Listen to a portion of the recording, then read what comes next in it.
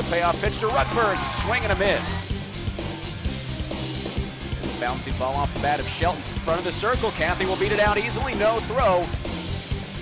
1-1 pitch to Hudson. Hit high in the air to left field. Playable for Shelby Redfern. A couple of steps in front of the warning track. Drops a bunt. Slow roller. First base line. Picked up by the third baseman who throws low. The ball gets into foul ground on the first base line. Shelby heads for second base. Moving to third is Casey Walker.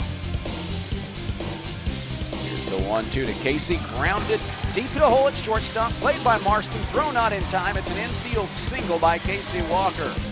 In the 0-1 pitch. Off speed. Hit in the air back deep to center field. Casey Walker giving chase, and she makes the catch on the run. Here's the payoff pitch, check swing, went around. It's the 1-0 pitch, a little tapper down the first base line. It will stay fair, spinning like a top, and Casey has a 2-hit day.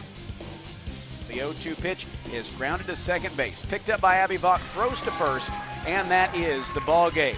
The final score, 6-0.